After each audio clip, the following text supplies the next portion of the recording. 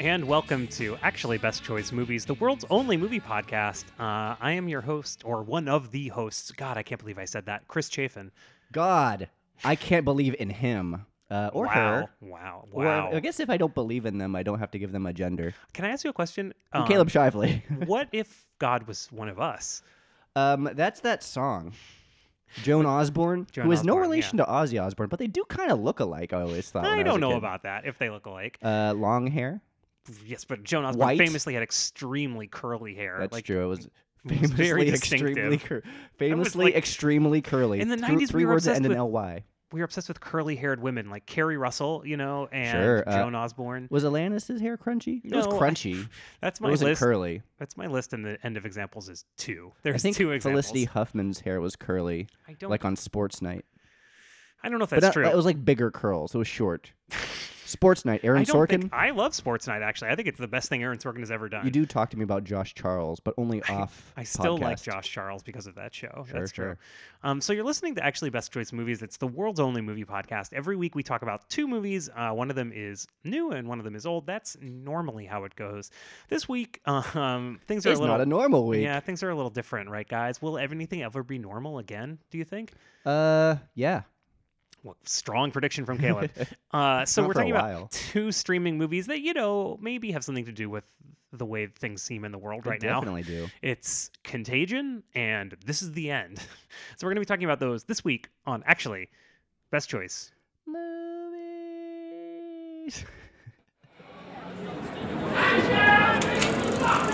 But before we get to any of that, this is where we talk about the movies we saw this week. It's a bit of an odd one because Caleb. So this week we were going to do First Cow. We were both very excited to do First Cow. First Cow. Caleb went to the Thursday evening showing of it, which I theoretically was going to go to, but it's like that's exactly bedtime for Olivia, so it's hard. It's exactly the wrong time for me to go out. And I was like, well, I'm going to go on the following Tuesday. I was like, I'll just go then. It's fine. And it was a showing you could take a baby to. And Caleb, you went on Thursday night, and you were the only person in the movie theater? For like 20 minutes I was. I got there, 7 o'clock showing. I got there right at 6:30 because I had nothing to do. Braggy, yeah. But yeah, for like 25 minutes, I was like the only one in the theater. Like an older couple, and then someone came and they sat in the back. But it was a BAM Theater 3, which is it's huge. They're huge. It's like it was an old opera space. Yeah, huge theater. I always sit right since I was there. I sat directly in the middle. I had a great experience. It's an amazing movie. I can't wait to talk about it. Yeah. I've said that. I know you say I say this a lot, but I always mean it when I say it. Is it one of your favorite movies of the year? It's the best movie of the year so far. Easily the best movie of the year so far. Sorry, formerly The Assistant. Oh, Caleb, it's nice to hear you. It's nice. It brings joy back to my life. It's so good. It's her most playful movie. It has all her tropes, but her tropes being shooting in nature, very more about life than the actual plot of the movie. Well acted. I loved it. A lot of good color scheme, but I don't want to spoil too much for it. But it's like a very quaint movie. The plot is 2 guys steal milk from a cow. Some people can't imagine being stolen from. And Soapy's one of those. That's great. It's great. I guess like for it. So I didn't, obviously this Tuesday screening I knew wasn't going to happen by Friday, right? So then it was playing so BAM stopped showing all movies by Saturday. Yeah, by Saturday. Okay. Yeah. Angelica Theater here in New York was one of the only theaters still open. Because Alamo also stopped doing all their showings. So I was going to go Saturday night, and then I was going to go on Sunday, and I had several very serious conversations with my wife about this, and in the end I did not go to see the movie. So I guess you're a good boy who listens to people's loved ones who are concerned about your health. I know, what a fucking nerd. So I guess like forever we can say that you are more committed to movies than me because you put your life at risk to see this movie and I didn't. If it wasn't a Kelly Reichardt movie, I probably wouldn't have been as eager. Like I was telling Chris before, I canceled my plans to see Ben Affleck alcoholic basketball coach movie, which is called The Way Back. The Way Back, yeah. And actually is a good director, has a good track record. I forget his name, but he did Warrior. And I was also going to see Batgirl, which I was actually excited about. I don't know. What is that movie? Batgirl, showing at BAM. It won, I forget what it won at Cannes. A prize at Cannes, let's just say. But yeah, Udo Kier's in it. I don't really know the directors, but it seems like a very mishmash genre that starts slow and then gets super action heavy. All on a fun budget about a small town that defends itself. It looks cool. Did you? Yeah. So the idea is we're going to talk about First Cow if and when it goes on streaming, or if and when the world returns to normal. Cow. So we'll get you. We'll see which of those happens first. I think streaming is what's going to happen first. Yeah, sure. Speaking of streaming, you have been streaming a lot of movies. Yes, I imagine. Yes. Sure. Yeah. So have you watched a bunch? Do you want to talk about anything? Like quickly, like not too long. Too many that to think of. I did get because we're all under house arrest, right? So what? You're watching a lot of movies. Oh yeah, I'll give. I saw Queen and Slim finally. I almost suggested that for the show this week, and then I was like, I don't think I want to. It's not that good. Looks cool. Just the plot and the story is just so meh. It seems like it doesn't make a lot of logical sense. It seems like it would have been a good episode of that new Twilight Zone, but not like a good movie. Not that there's a Twilight Zone aspect to it. I don't think it would even be a good episode just because it's like a short drama. You know what I mean? It's like 2 hours long. It drags. It should be 1 hour long or like 50 minutes. It drags so much. Yeah, I didn't like it. Flea's good in it. I always forget that Flea is a good actor. But I did see Criterion has a little Criterion when they do a little bit more bonus features. They add a little extra. They did it for a Local Hero, which I never saw. It was no, I've never seen that. Local Hero, the story of an ordinary man who cared enough to do something extraordinary. Local Hero. Stars Peter Riegert, which is fun to get him getting a lead role in a movie. It was part of their Burt Lancaster retrospective. So weird. But yeah, it was from the early 80s. It's about, works for a company that's in acquisitions for to drill for oil, and he visits a small Scotland town and just ends up loving the town. Meanwhile, the town's being like, fuck yeah, we want that money. So they just kind of lead him on, like show him around, and he just ends up just really loving the town. Is it so? It's kind of like the Englishman who went up a hill but came down a mountain. Is that like? Are you familiar with this movie? No. A map maker named Anson has come to measure a mountain. All this way just to measure our mountain. It's a Hugh Grant. It's a Hugh Grant movie. Hugh Grant, but it's like a very gentle movie for adults from the time when Hugh Grant was super, super hot. Hugh Grant is as irresistible as he was in 4 Weddings. Yes, and now I'm going to blush. That was, 90s then? Yeah, 90s. So this was 80s, so it wins. Yeah, it's like a gentle, There Will Be Blood was about land acquisition. This is about, I'm not sure, I want to acquisition the land. I just want to love these people because I'm having such a good time. It was very sweet. Cool. That's very sweet. And also finally watched Lenny Cook, which is a documentary by the Safdie brothers about basketball phenom Lenny Cook. Lenny Cook. By 2001, Cook had played just 4 years of organized ball, but still, he entered his senior year rated among the top high school players in the country, along with Amari Stoudemire, Carmelo Anthony, and LeBron James. I can't believe I haven't watched it before. Sounds like 2 of your strong interests. Oh, yeah. They are very nice directors of documentaries. I love their movies, as I know. You mean they're very polite documentarians? Yeah, it kind of remind me of recently passed away Albert Maisels. I think I said that correctly. Oh. But yeah, they love basketball too. The passion shows through there. So Lenny Cook never made it to the NBA, and they kind of eschew the reason why, which is, I thought, a very bold decision. Like, he was supposed to get drafted in the first round. They said he was like the 4th-rated high school player in the nation, at one point above LeBron James, above Carmelo Anthony, and both LeBron and Carmelo in this movie. It's great, as high schoolers. But yeah, it's touching and very Brooklyn. So wait, what is the reason he didn't get in the NBA? Did he like murder somebody? No. It was just it's the answer is not super simple, which is when I actually looked into it, he just had I'm not interested. A work ethic issue times a little bit of I don't know. He's from Brooklyn. He's just not the smart. You know, he could have gone to college off a scholarship, but he didn't get like overwhelming offers because of he failed out, almost close to failing out if he wasn't as good as basketball. Mm-hmm. But yeah, it was wild. Like at the end of the movie, which is only like 6 years after he was about to be drafted in the NBA, he's like 40 pounds overweight, and it's crazy. It's a very good movie, though. It's very sad. It sounds like someone the Safdie brothers would be fascinated by. Yeah, it's still very cool. That's cool. Yeah, I would say the only thing I really watched this week that was of note, unless you had another one. No, you're good. You're good. Was I watched a movie you guys had seen and we talked about on the show previously. You guys? VHS. Oh, like all of you guys all of our friends went to see it together. Yeah, I couldn't make it. I had tickets. I couldn't make it. I didn't like it that much. I didn't really like it very much. I could not stop thinking about how this was like just kind of a mediocre movie, but because this person was Robin's kid. Yeah, exactly. He had all of these famous people in it, and all of it got like made or released at all. Because even the sketches are like, especially the sketches that run the whole movie, like the Thomas Lennon doing the Shopping Channel stuff. Thomas Lennon and Courtney Peruso. The improv is very thin. It's like very thin. I mean, it's good, but it's not like it's more like 30 minutes of a film. Yeah, good. You know what I mean? Yeah.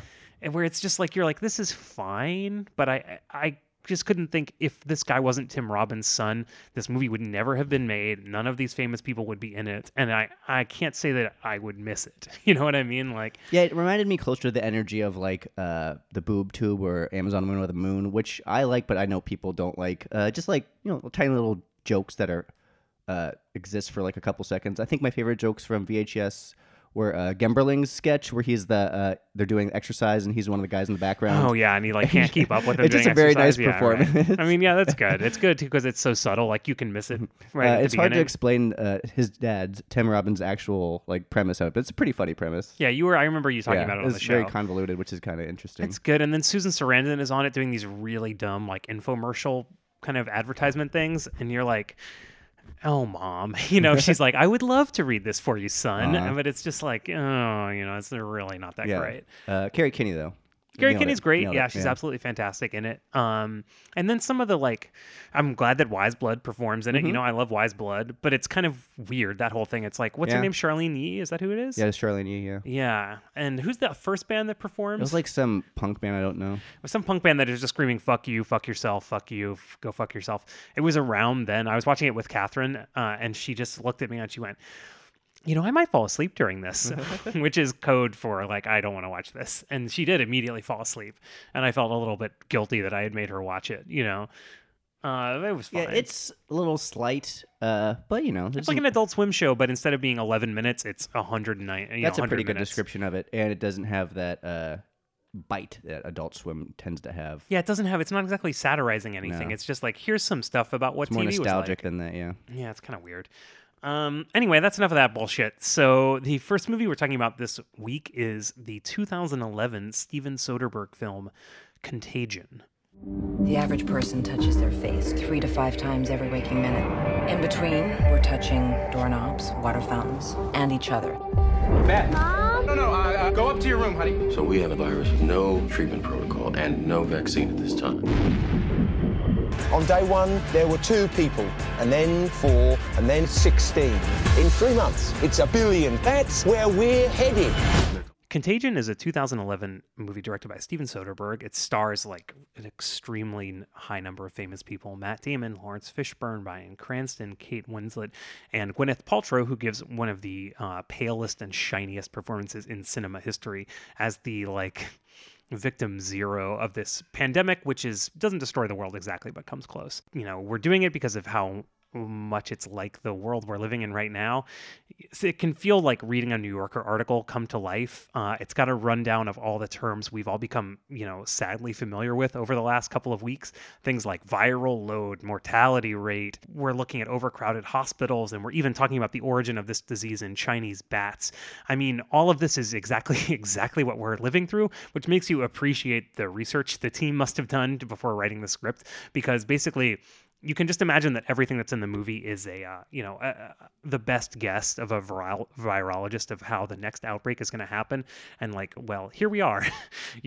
If you're somebody who's anxious about the world that we're living in, coronavirus, COVID-19, usually we save this for the end of the show, but I really can't recommend not watching it strongly enough, because it's so similar to what's happening, and then it just pushes it forward a little bit in time.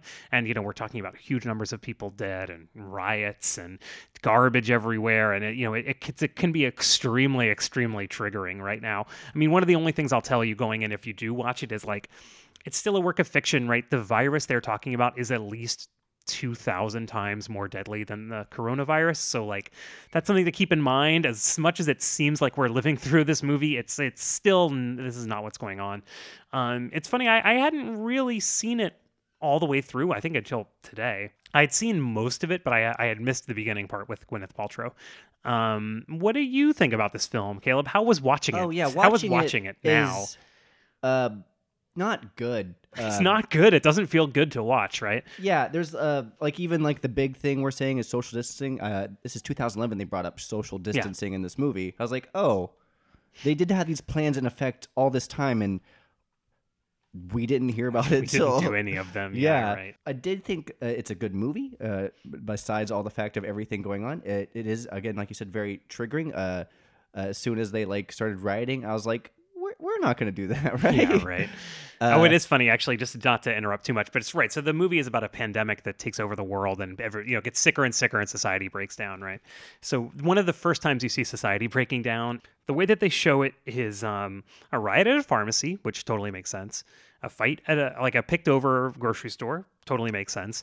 And then a wine store that's on fire, which I was like, why of all things is this in this like list of, because these all things seem very probable. And then like it was like Catherine's old wine shop and it was on fire. And I was like, oh, all right, fine. A lot of the writing came out of people being upset, and there is people upset, but it's not to the point where like it hasn't boiled over to the outrage of not being able to get things like food. So right?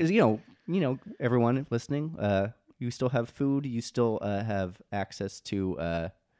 I don't know. You don't have access to medicine. Well, I mean, I don't know. Hospitals exist. We hospitals have access to are not overcrowded yet. That's what we're doing with flattening the curve. Thank goodness. We record this, right? So this will be out in a little bit less than a week. So I guess we'll see where we are. Inappropriate. That's why I liked Michael Che when he was on Saturday Night Live, being like, "I'm not making jokes about this. I could die in 2 weeks." But that all being said, and like taking a step back, this movie's solid. I mean, as a virus thriller, right? It's I didn't see it when it came out because I like Soderbergh. I was like, oh, he's just doing a movie where he can make some money and hire all his like famous friends, big people that art people love, and he did do that. And the movie gets really strong when Soderbergh gets to be experimental, which, you know, he always does a lot of perspective shots. He does a lot of always natural lighting, which this movie has, which is kind of cool. He is working with his team that he always works with. Like I said, the natural lighting is done by, I forget the cinematographer's name, but it doesn't matter because it's a pseudonym. Oh, really? Yeah, he always does that. Oh, it's Soderbergh does it himself, right? Yeah. Co-written by Scott Z. Burns, who wrote other movies with him, like The Informant, Side Effects, The Laundromat, which I didn't see, that came out last year. He did The Bourne Ultimatum, and he wrote the upcoming Bond movie that we might never get to see. Oh, really? But a lot of Matt Damon stuff, right? I guess him and Matt Damon must have a good relationship. Same editor that he always uses. His name is Stephen Marone, which I didn't know Stephen Marone did Birdman and The Revenant, the Inarritu movies back to back. Interesting. He also won an Oscar for Soderbergh's Traffic, which, you know, I was a big Traffic fan. The biggest strength of this movie is that they don't sensationalize. Yeah, it's like, well, one of the scariest things about the movie, you know, is that how aggressively real it feels. Like it's extremely grounded in reality and nothing, like you're saying. So another big virus thriller people have been watching lately is Outbreak, you know, the movie from the 90s. Is that the monkey one? It's the monkey one, yeah, with Kevin Spacey, R.I.P. Wow. And, you know, it's like number 10 on Netflix, according to their top 10. But, you know, that movie ends with like a helicopter and a freaking nuclear bomb. And like, there's like people shouting. There's none of that kind of stuff. It's just very, very low key, but it's still extremely scary. Yeah. If anything, this movie works as an invasion movie. Like humanity being overrun, overtaking humanity. But instead of it's invaders from outer space, it's more from inner space, if you will. Nice. It's Martin Short and sure. What's his face? I Dennis don't remember Quaid. who's in that movie. I was one of my favorite movies when I was a kid. But we never see like the invaders outright because it's a virus. It's a virus that's taking over. It's adapting. It's what's the other word for adapting? Mutating, evolving, evolving to not get rid of itself. And so, since you can't see it, Soderbergh does a good job of just playing the proceedings of the whole plot of this movie is for drama, which is we didn't talk about her, and I think she's my favorite actress ever, Marion Cotillard. Oh yeah, she's good. She is the in Who? I'm sorry, what's she's that? In Who? The World Health Organization. She's in Who? Yes, very and good. And her very plot good. is kind of like a little bit weird. Very strange. Yeah, and she weird, gets right, kidnapped for the cure. Like they kidnap her until in they get a Chinese cure. village, and then they give them the cure and they let her go. But then she finds out they actually gave them a placebo, and then she runs out of the airport, like presumably to bring them a cure somehow. Like the movie doesn't follow her after that. Well, you were saying it's like an invasion movie. I mean, I would say. What Soderbergh has done here is he's made a very classic, like old school disaster movie, like The Towering Inferno or like Earthquake, but it's a disease movie, and it does a really good job of presenting a disease as like an earthquake or a how fire. It affects so many different things. And it's like all the experts and the regular victims. I mean, this is the classic playbook of a Hollywood disaster movie, and they're all played by extremely big stars. And his style lends itself. He does that hypercut thing, and there's like so many others. There's so many stories. He said Matt Damon has. There's so many stories, right? And that's very Soderbergh. Prom. Yeah. I hated that when they did that. One of the things I think is great, like especially in this climate, like when you're watching the movie, for the first maybe 5 minutes, they're doing this thing where they're lingering on any surface that a sick person has touched, and that's camera movement. I mean, speaking of triggering, like it's very triggering. Like right now, living in New York City, in the middle of this virus outbreak, and then to like have a amazingly talented filmmaker being like. There's a silent killer lurking on all of these poles on your credit card, and credit cards, and you're like, oh my god, it's everywhere. And we're saying that as a reminder for you to go wipe down everything you own right now. Just wash your hands. Just wash your hands. I mean, honestly, that's the single most effective. And this was another thing that's in the movie. They tell you, well, the most effective thing right now is washing your hands and don't touch your face. Like both of those things are in this movie. I was like, it's almost like it would be a boring by the numbers movie if it was made after the coronavirus outbreak, but instead it was made a decade before, and it's like literally everything that's happening right now. Another parallel is, and I didn't like the story in it. It's the Jude Law parts of this movie. Like he represents every white right winger. He owns a conspiracy blog, Truth Serum News. Oh my god! At one point they say to him, "Blogging isn't writing." Yeah. Which is he also. He's like Alex Jones or something, right? Alex Jones times like people who are like trying to sell things. Well, Alex Jones sells. That's true. He's tried selling a toothpaste. I mean, he sells like disaster Alex Jones prep kits. He sells everything. That said that cured coronavirus. Fuck that guy. Well, exactly. So it's exactly like that. What is it? Forsythia is the thing that he's like. Forsythia, they know it works. It's a treatment that works. The CDC is trying to keep it from you. They don't want you to know. Which is like all of that kind of stuff is happening right now also. But I didn't really know who represented in this movie. But there's like paranoia and, nonsense and, people working to help themselves to hurt, the hurt other crazies people. Out there. Yeah. I did like this line. It's another famous person in this movie is Elliot Gould. He plays Dr. Ian Sussman, who is an independent researcher, is told not to look at the virus because we need to just destroy all the viruses and not spread it. But he does anyway. But anyway. What a rebel. He has a good line when... I almost called him Judd Apatow for some reason. Jude Law. Jude Law comes up to him and he says he has this really good line about blogging that I loved. He calls blogging that's just graffiti with punctuation. That's so freaking early 2000s though. Definitely 100%. 2011. It's not early 2000s. Well, who knows how long they took them to write the script? You know what I mean? That's true. One other thing I like about this movie and the movie that we're going to talk about in a few minutes, this is the end, is how they're little Hollywood time capsules of eras you've forgotten that were so recent but seem so far away from now. So the big thing that I was thinking about in this movie is that Demetri Martin has a speaking part. It's like you're like Demetri Martin. Oh, come on. A scientist. I guess he was like the peak Demetri Martin, and they keep cutting to him to be having like serious science reactions, and he just looks like such a fucking dope. He's like, he's not conveying anything with his lines face. Okay in a monotone voice, which he's a scientist. I guess that's most comedians are able to do. It's a Soderbergh little trope. And Soderbergh loves comedians, casting comedians. Casting in general. He's always a weird caster. Shout out Sasha Grey. Well, like The Informant, that's a Soderbergh movie, right? Isn't it? That's all comedians. That was right? all comedians, yeah. The Smothers Brothers were prominent people in it. Out of all the comedians Wait, did you have something to say about the fact that Demetri Martin is in it? It takes you out of the movie in a certain way because you're like, oh, is he going to do a PowerPoint about the virus? Or I was going to say he does wear an inflatable hazmat suit. He does wear an inflatable hazmat suit. It's pretty silly. My favorite shot in this movie, and again, it's best when Soderbergh's experimental. It's when this guy's getting off a bus because they told him like, "Hey, get off that bus right now. You're contagious." And he's like, you see him collapse, and then the next shot is just like you don't know it at first, but it's from his perspective in this like Is it Cliff Martinez, who does a lot of Soderbergh scores, also did Drive famously. Has a weird jazz crescendo score and like big bright white flashes as it like tilts his head down. It's like, oh man, that's a cool shot. Well, they have this really cool thing. Speaking of cool shots in the movie, cool shots. I love cool shots. I love cool shots. They have this. He has this effect he uses. That's it's like for the sick camera and also for the drunk camera. It's like for a lot of the Gwyneth Paltrow scenes. Where it's like, what do they call it on Instagram? Is it like Cameo, where it's like focused in the middle and it's blurry at the edges? Oh, sure, yeah. And they do that a lot, and I think it's like very effective because you're supposed to be this night where Gwyneth Paltrow's in a casino, and this is when she has both gotten the virus and spread it to 1 million people.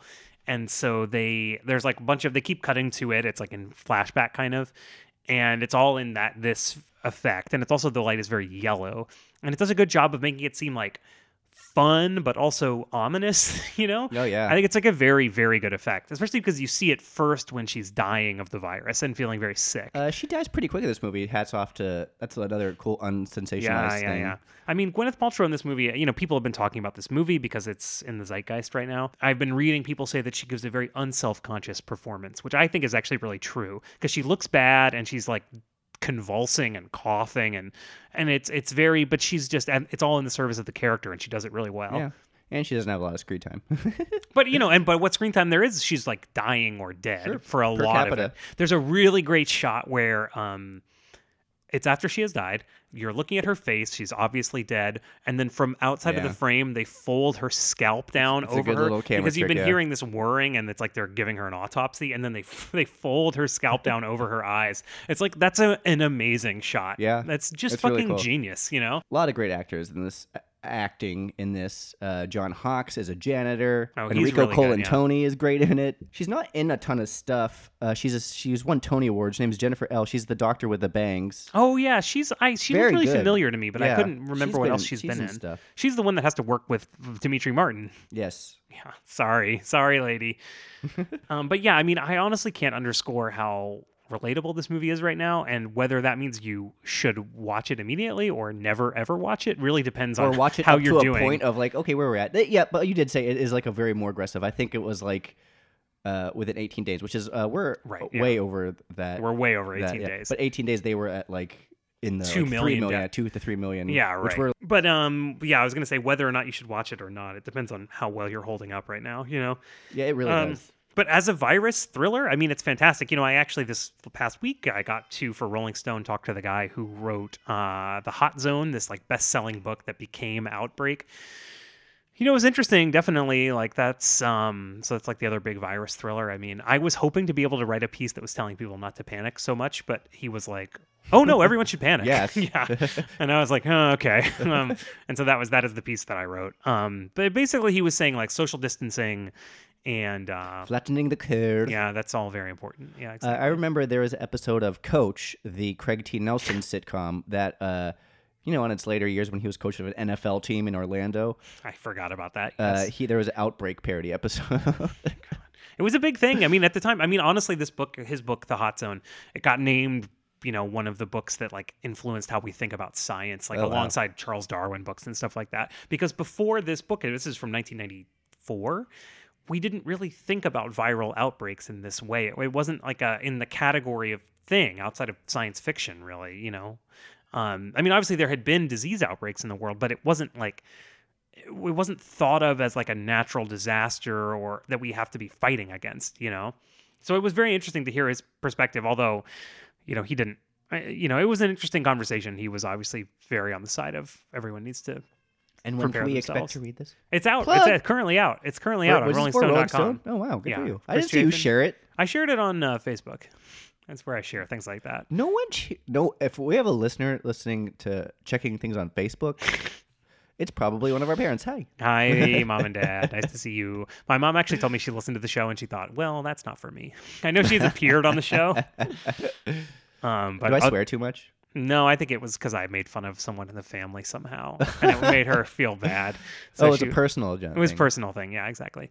It was personal. Do you have anything else you want to say about this movie, friend? It was made for $60 million. It grossed $135 million. It was a big deal. I had no idea it was a hit.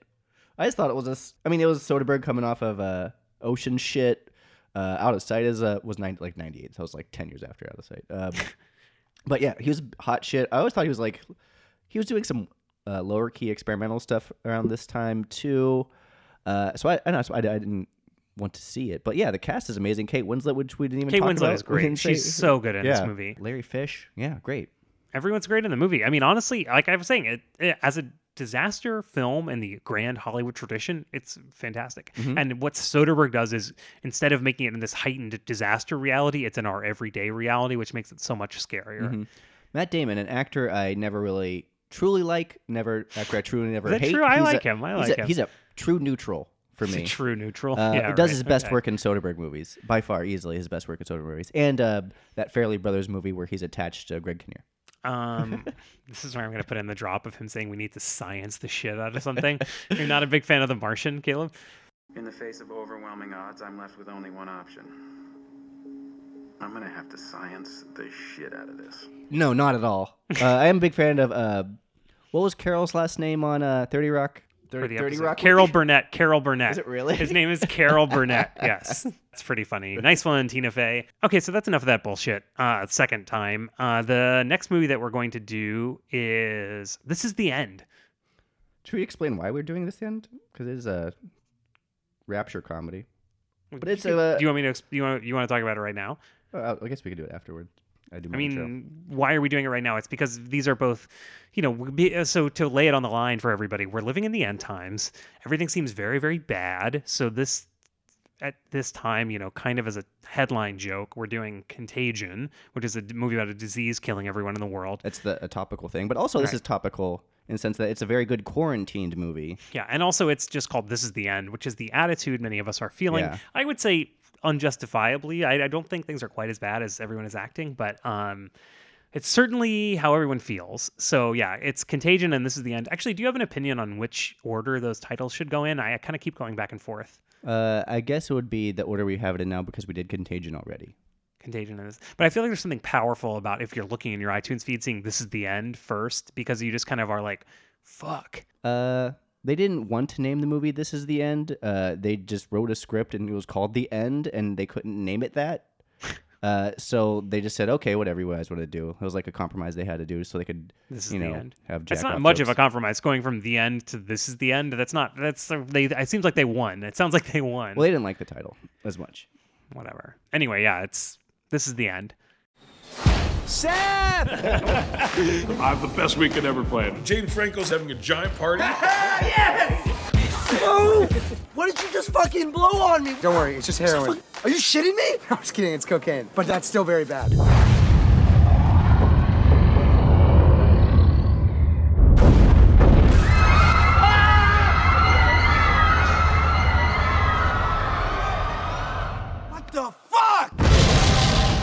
After successful careers of writing and producing comedies, hoping to define the Apatow era in Hollywood, Seth Rogen and Evan Goldberg made their directorial debut with a rapture movie as a guise to hang out with their best friends from the Judd Apatow universe.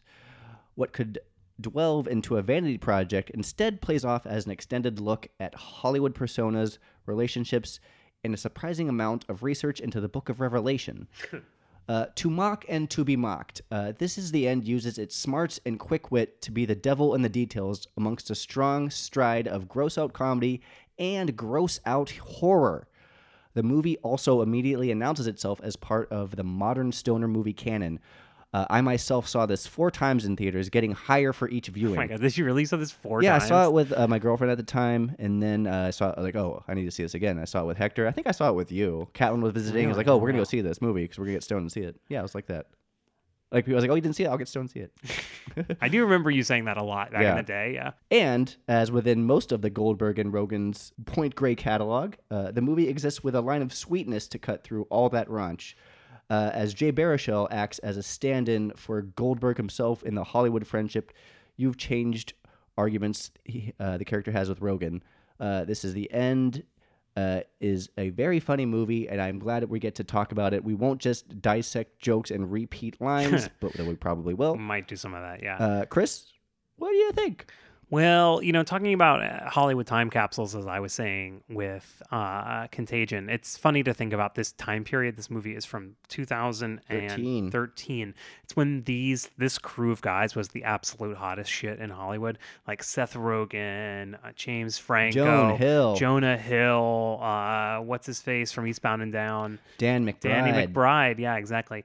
When these people were all, is Michael Cera, Cera's cameo, Rihanna. I mean, well, Rihanna's in the movie, but they play Gangnam Style. They play Gangnam Style. But it's like, you just remember, I mean, this is one of the reasons I wasn't crazy about the movie at the time, was like, these guys had made so many movies and they were such a big deal. And this movie is so much of them just hanging out and, they are playing themselves, right? They're playing themselves in a heightened disaster situation, but they're still just playing themselves. So you're just like, all right, I get it. These are like the coolest fucking guys in Hollywood. All they do is smoke pot. They're all best friends. Like, they're all rich as shit. Like, okay, I get it. Like, I was like sick of seeing their perfect life. I was like, that's exactly the life I want to live, and it's called perfect. Jealousy. It's called Grass is Greener. Well, yeah, okay, but I mean, you cannot tell me that's not what this movie is about. Like, it's about them all being the coolest dudes in the world. If anything, I don't care what this movie's about as much as I think it's really fucking funny. It's really, as a piece really of funny comedy. Well, so to say this was my attitude, but rewatching it, I was like, this movie's great. I love this. It's really, really funny. And obviously they have like a huge budget, and because there's lots of CGI effects and there's lots of practical effects. There's a time when, spoiler alert, Michael Cera gets stabbed through the chest with a street light that falls on him, but then for some reason the street light straightens up and he gets pulled all the way back up like 12 feet in the air, and you can tell they're really doing it, and you're like, wow, this was like a huge day on the set. Fact, Michael Cera didn't like his costume. He asked to bring in his own coat, so he brought in, that's his real coat he's wearing. That's so funny. I don't know if they repurposed it because he does get stabbed through the stomach, or he just said, stab my coat through the stomach. And he's doing this funny version of himself where he's like a coked out sex maniac, So yeah, a thing I love to do that is going to be super annoying for everyone is just to break down comedy.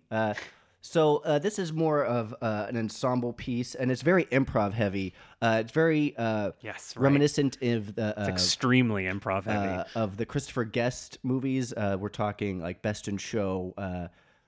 Waiting for Guffman, of course, obviously, and then I mean, it's almost Mighty like Wind. A comedy podcast, but with a plot. You know what I mean? Because it's just like five people who are very talented comedians sitting around and making fun of each other, but there's like a plot to it. So the thing with Christopher Guest movies and this like improv heavy movies, it's performance based, meaning that the jokes grow out of the character's persona and the actor's nuance and portrayal of that. I think a great example of this is every single line Fred Willard does in every one of his movies. Hey, what happened? As you know, back in 1970, I started on a series called What Happened? And every time something would go wrong, I would look at the camera and say, hey, what happened? He's really good. Catherine O'Hara plays so many different characters in those Christopher Guest movies. If you want to understand how comedy works, just watch Catherine O'Hara in movies. Also in Schitt's Creek. Amazing comedic performer. I'd also say it's reminiscent of, and this isn't improv, but it's classic comedy, and it is just a string of famous people in movies who bring performance to their jokes. Is a bunch of Mel Brooks movies do that as well. Yeah. And those are like gauntlet throwing, big names, Christopher Guest, Mel Brooks, and honestly, like of its era, like of the Apatow era, these are the guys. Yeah, who I mean, are these the are best the of it. most talented and this is the movie comedians where in the they're like country. Playing themselves, yeah, heightened versions of themselves, and it's really fucking funny. And they get to do all kinds of action stuff. They're doing fights. They're doing like, at one point, Danny McBride's wearing a human skull on his head. Emma Watson like smashes him. It's a modern thing that we do in these improv comedies. They just bring in ringers, people who are funny to be in movies. I call it a roll call movie. Sisters is always my prime example of a roll call movie. We're just like, oh, cool. We're just going to hand this movie to a person right now. And it's a great roll call movie. We have the party scene at the beginning. Yeah, right. Which is like has a lot of celebrity cameos. A lot of fun, tiny one. Aziz, Mindy Kaling. Mindy Kaling's great in it. She loves him loves Jay Baruchel in $1 Million Baby. Thank you for saying that. So this is, like I said, I didn't really care so much about the plot, even though they did a lot of research into the end days, and also, I mean, the plot is kind of like it's like a classic comedy movie where they bring up the plot every 20 minutes. They're like, "Hey, isn't there something happening?" So it's a big hook. The rapture is the big hook, right? And that acts as an excuse for more set pieces, which in turn are excuses for more jokes. Right. Hey, isn't there a reason we all have to walk outside right now? Yeah, and they're like, okay, sure. Earthquake, sinkhole, panic. But yeah, there's like a panic scene, which again, a bunch of string of jokes. Paul Rudd runs out. He runs in with a giant bottle of wine with a bow on it because it's a housewarming party, but the world has already started ending, so he's like, ah! Yeah. Aziz is falling in the hole. Craig, save me! You gotta help me. Doesn't save Aziz. He goes, "You're already in the hole, Aziz." Yeah. My favorite joke, and maybe one of my favorite jokes in the entire movie. God bless him. I wish he was in more things. David Krumholtz. I'm gonna give you my full weight, okay? You're gonna hold my weight, all of it. Okay, come on. You can hold on to my full weight. I can do it. I don't want to die. Okay. 1, 2, 3. Instantly dies. He just lets him go in one That's so second. Funny. Like I mean, David Krumholtz is like a writer and director, though. He's doing great, you know. He was on the Deuce. He was great on the Deuce. Yeah. He doesn't acting as much. He's like a writer and director. He's best friends with Seth Rogen was the best man at Krumholtz's wedding. Oh, is that true? Yeah. I mean, it's just like we're watching this movie like removed from the hype of all these dudes a little bit. You're like, oh yeah, these guys are all great. They have like amazing chemistry together. It's great to watch James Franco in a movie. You know, I know like he's like kind of canceled, but like not 100% canceled. But he's like very, very charming in this movie. As you know, they're playing basically their characters from Pineapple Express, where James Franco is in love with Seth Rogen, but it's like not 100% mutual. You know, he's good in this movie, and I think he does a smart thing in that his character takes the most insults. They insult as he probably is the biggest star, and it is his house they're at. They like the whole house itself, the whole set is a joke of how weird. Yeah, James Franco is. He has penis sculptures and weird art. Yeah, he takes a lot of jokes. He really commits to the obnoxiousness, and that's very refreshing for to see. I think there's a line early on about like him explaining what art is. You play video games? That's art. You go to Subway, get a sandwich? Someone put that together for you. That's art. Yeah. Artist. You're. I'm gonna blow your mind right now. Your dad's penis is the paintbrush. Your mom's vagina is the canvas. You are the art. So good. Little so tiny good. Thing I liked. And who's naming everything they have. They're taking stock. He says, we have the camera from 27 hours, 127 hours. This tiny details like that. They just like have really awesome, really fucking tiny jokes. It's so good. It's so good. I could bring me into since we're talking about Franco. I think, as I said, this is a performance-based movie. We could do a little bit of MVP ranking. Who's funniest in this movie? Like, who's the best in this movie? It could mean funniest to you. It could mean most integral to the plot. There's a lot of arguments to be made. I wouldn't say Franco is MVP. He's fun and he takes a beating. He's so good. Yeah. He's good, but like a lot of great performances in this movie from the main cast. Can I talk about a couple that I really like? Sure, go. So please. This is a small one, but don't, and then I'll talk about another one afterwards. Like I was mentioning her a minute ago, but like Emma Watson has a very small but like crucial little bit in the movie where she's like extremely aggressive with everyone, and it's done so perfectly. I think that it's extremely convincing and it's really funny to watch. Like I love that. That scene wouldn't have worked if the celebrity had been doing a bad job. Sure. And then I also think Danny McBride. I think Danny McBride, he's so perfectly himself. To connect Emma Watson to Danny McBride, he puts a little lampshade on her cameo. He was like, wow, I was so excited to meet her. I'm a big Harry Potter fan. I wanted to ask her questions about those movies. So he says that very line very straight after an amazing performance of just being, he's the antagonist in this movie. He's terrible. He's a bad guy. Here's the plot of the movie, which there is a plot of this movie. Seth and Jay go to a party. It's James Franco's party. Then the rapture happens. And then Danny McBride, and then 5 people end up at James Franco's house, and then like barricaded inside the house. Then like Danny McBride wakes up. We didn't see this entire time. He just was asleep in the bathtub. An amazing introduction. This is like minute 50 that he shows up. Like I said, I evoked the names of Brooks and Guest. Goldberg, Rogen, tip of the cap to like, okay, cool. We have Dan McBride. We're gonna like do a nice little intro for him. He does a little dance. He does like a little montage of him being a badass. And then he gets another one later in the movie. Like he gets 2 of those. And he serves as like in this movie. It's the quieter part of the movie after the pandemic, the sinkhole, the rapture, before all the ending of the movie. It's the quarantine part, which is the funnest stuff in the movie. It could have been dropped, but like Dan McBride comes in and just a fucking powerhouse. Just like yelling at each other about dicks. Dude, and like, I can come wherever I want to, which is, I have the Blu-ray, because of course I do. That was all improv. Him and Franco yelling at each other about coming all over the place. I have a particularly explosive ejaculate. It just goes everywhere. It's like a fucking wild fireman's hose. You just gotta grab on and pray to God it doesn't get in your eyes or your mouth. The fuck kind of jerking off is that? What, you never had any brothers? You didn't learn to jizz in a fucking sock or on a fucking tissue? No, I don't have any brothers. I was raised in a house of women. I highly doubt they fucking taught you to fucking close your eyes and fucking come wherever you want. I mean, you're getting all worked up over a fucking porno mag. Who has goddamn porno mags anymore? Welcome to the 21st century, Buck Rogers. You designed a house with fucking iPads in the walls. You're jerking your dick like a goddamn pilgrim. It is like 20 minutes of them just like riffing about coming. It's amazing. Oh God, I love that so much. It's funny. It's very, very funny. He's just so good at like, he's funny and personable, and you can kind of see why. And obviously he's like a famous person, so why they would hang out with him. But at the same time, he's like absolutely the worst person. Yeah. Everything he does is so mean and bad. But then he's like, oh, I don't know. For no reason. They're talking about kicking him out, and he's like, he's wearing my tux. No reason for him to do that. And they go, motherfucker's gots to go.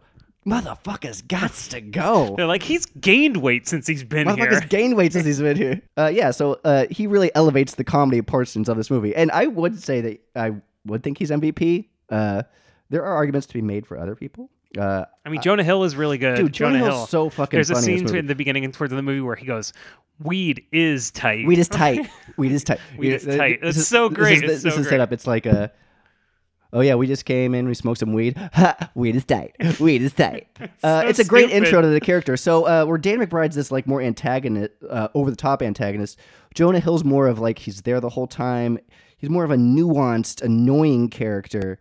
And that establishes the Hollywood elitism of it all. And I think we really need that in this movie, where we're like where these people are assholes who are going to hell and are going to die. Yeah, right. And you need that. And he really brings it. Also in the opening scene, which is, again, so fucking good. This is his introduction to his character of Jonah Hill. He's like, oh, I would have done that with you, but I was caring for a sick dog. Aja? Oh, how do you spell that? AHJHAI? That's so goddamn funny. He just name drops during a prayer. He drops that he was in Moneyball. Hey God, it's me, Jonah Hill from Moneyball. Yeah, I mean, they're talking about rescuing him. He's like, they're gonna come for who? Actors: Clooney, Sandra Bullock, me. You know, if there's time, you guys. He's such a wonderful asshole in it, and like everyone knows, but like he's nice enough to them where they like let it pass, except for Jay Baruchel. Yeah, he's extremely, extremely nice to everyone the whole time, and Jay Baruchel keeps going like, oh, he fucking hates me. But every time you see him, Jonah Hill's being so nice, and then finally in this prayer that you see, Jonah Hill is like, I hate Jay so much. I think he's probably the worst person that you ever made in all of time. And you're like, oh, so he was being fake the whole time. And Jonah Hill's probably the most successful actor out of this now. Yeah, I mean, for now, not at the time, but now going forward. Well, he was in Maniac, you know. So. I really like Maniac. Everybody hated it for some reason. Maniac, yeah. Cary Fukunaga, who another reference to the Bond movie we'll never get to see. And you got to give out shout-outs to Jay and Seth, who do more reactive comedy. They're more moving the plot forward, and they basically are the plot. And it is, like I said, a real-life argument that Evan Goldberg and Seth Rogen had about like how Seth is a famous Hollywood person, and Evan Goldberg is just the behind-the-scenes guys that no one knows. That does add some heft to the movie, and it adds a lot of sweetness to the movie. Yeah. And Point Grey. Well, because like all these movies, at the end of the day, it's about like male friendship. Yeah, you know? Point Grey. That's what this movie's about, and it's great. It, you know, men need that reminder. Yeah, it's like they should be making more of these movies, because it's about like how normal men can hang out and be friends together and express emotions to each other, which is like good. I'm gonna say that's good. Since I'm saying a bunch of lines, I tried not to, but a sweet little moment between Seth and Jay. Like, hey, remember when I got you $20 gift card at Taco Bell, and then I dared you to spend $20, and then we realized you could buy everything for $20 at Taco Bell, and you shit yourself during Gladiator. He's like, yeah, I was like, how much Taco Bell can you get for $20? Infinite. Yeah, it was really funny. And I would say it is McBride or Jonah Hill MVP. I think Jonah Hill's funnier to me personally, but McBride is just like He's so good. such a fucking masterpiece. I mean, with the movie, obviously, like it loves dicks. The devil's dick gets cut off. Oh yeah. There's the dick sculpture, and like Jonah Hill getting raped by a giant demon cock moves the plot Rosemary forward. Baby thing, yeah. Which is like pretty cool. You know, they turn him in. He gets possessed via being fucked. And they do like, another. They do a couple movie shout outs. They did Rosemary's Baby with him. They did Exorcism with it. Yeah. They even say, is that just lines from The Exorcist? That movie's like a manual. That's very funny. It's very funny. Well, you know, we have to talk about Craig just to be nice. Craig Robinson, yeah, he's really good. Also, he's he's great, good in this movie. He had he's maybe the moral center of this movie, if there is one. Before he's in the movie, they say like, "Oh, Craig Robinson's going to be there. He sweats a lot, but he's a great guy." He did have one of the best line readings. They're talking about how important actors are. He's like, pretend like it's hot when it's cold. You're sitting on the beach, it's freezing. You're in your drawers. Talk about everybody's surfing. Great description of acting. I mean, that's what acting is. Pretty much exactly right. Yeah, exactly. It's fantastic. But yeah, speaking of being in quarantine, which is kind of how it's relevant to today, right? I mean, it's a good portrait of like a bunch of normal people locked up together trying to deal with being in the apocalypse. And like, really, they don't spend any time being afraid of the apocalypse. They spend all the time being mad at each other and getting in dumb, petty fights, which I think is how like 90% of people are going to ride out this self-quarantine is like getting in fights with whomever they're locked up with. Supposedly in South Korea, once they lifted all the quarantine, there was a huge surge in divorce rates. Oh my gosh. Because it's hard to be locked up with another person and not end up in a insane fight with them about nothing. And that is basically what 80% of this movie is 5 guys locked in a house and yelling at each other about like who's eating too much bacon.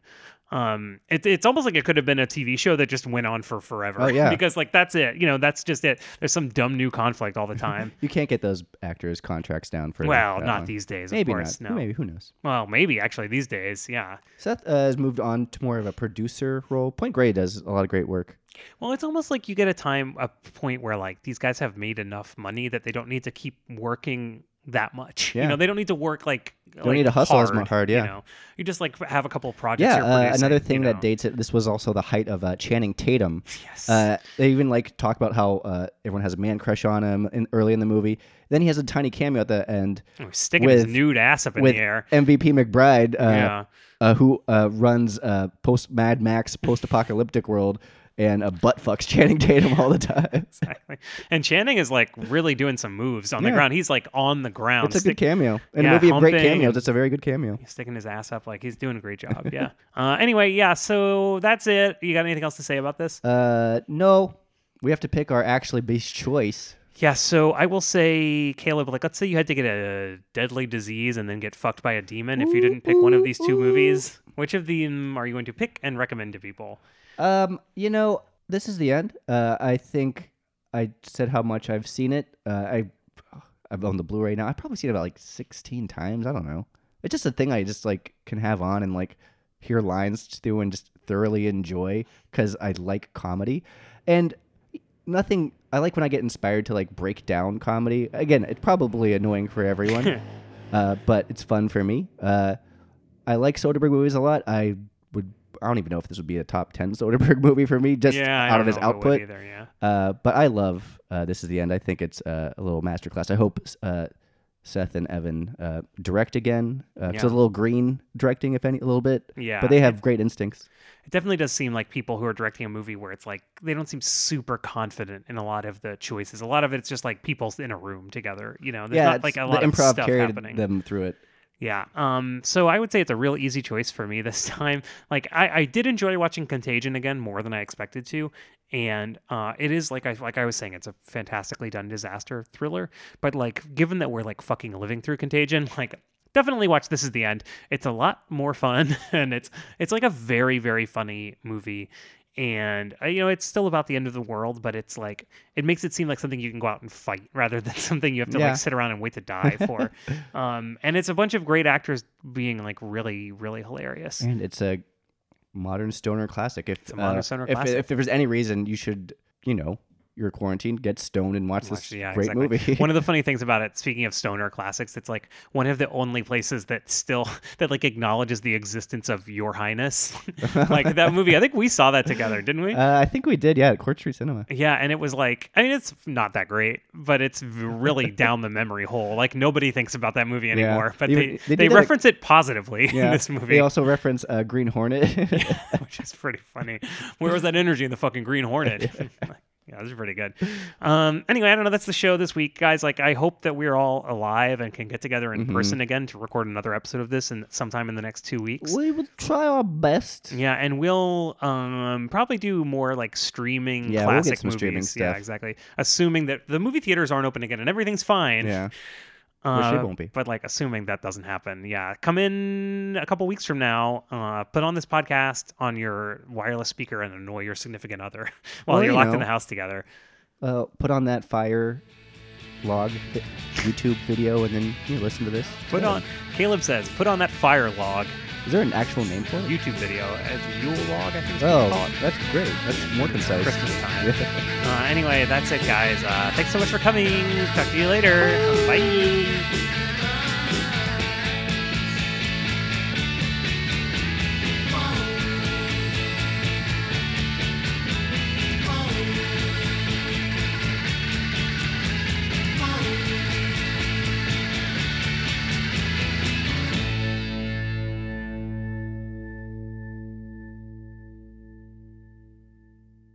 We had a lot of fun with that and a lot of other catchphrases. I got a real red wagon.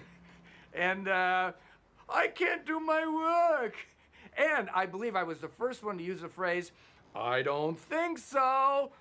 But it only lasted a year, and that's good because that's how you establish a cult.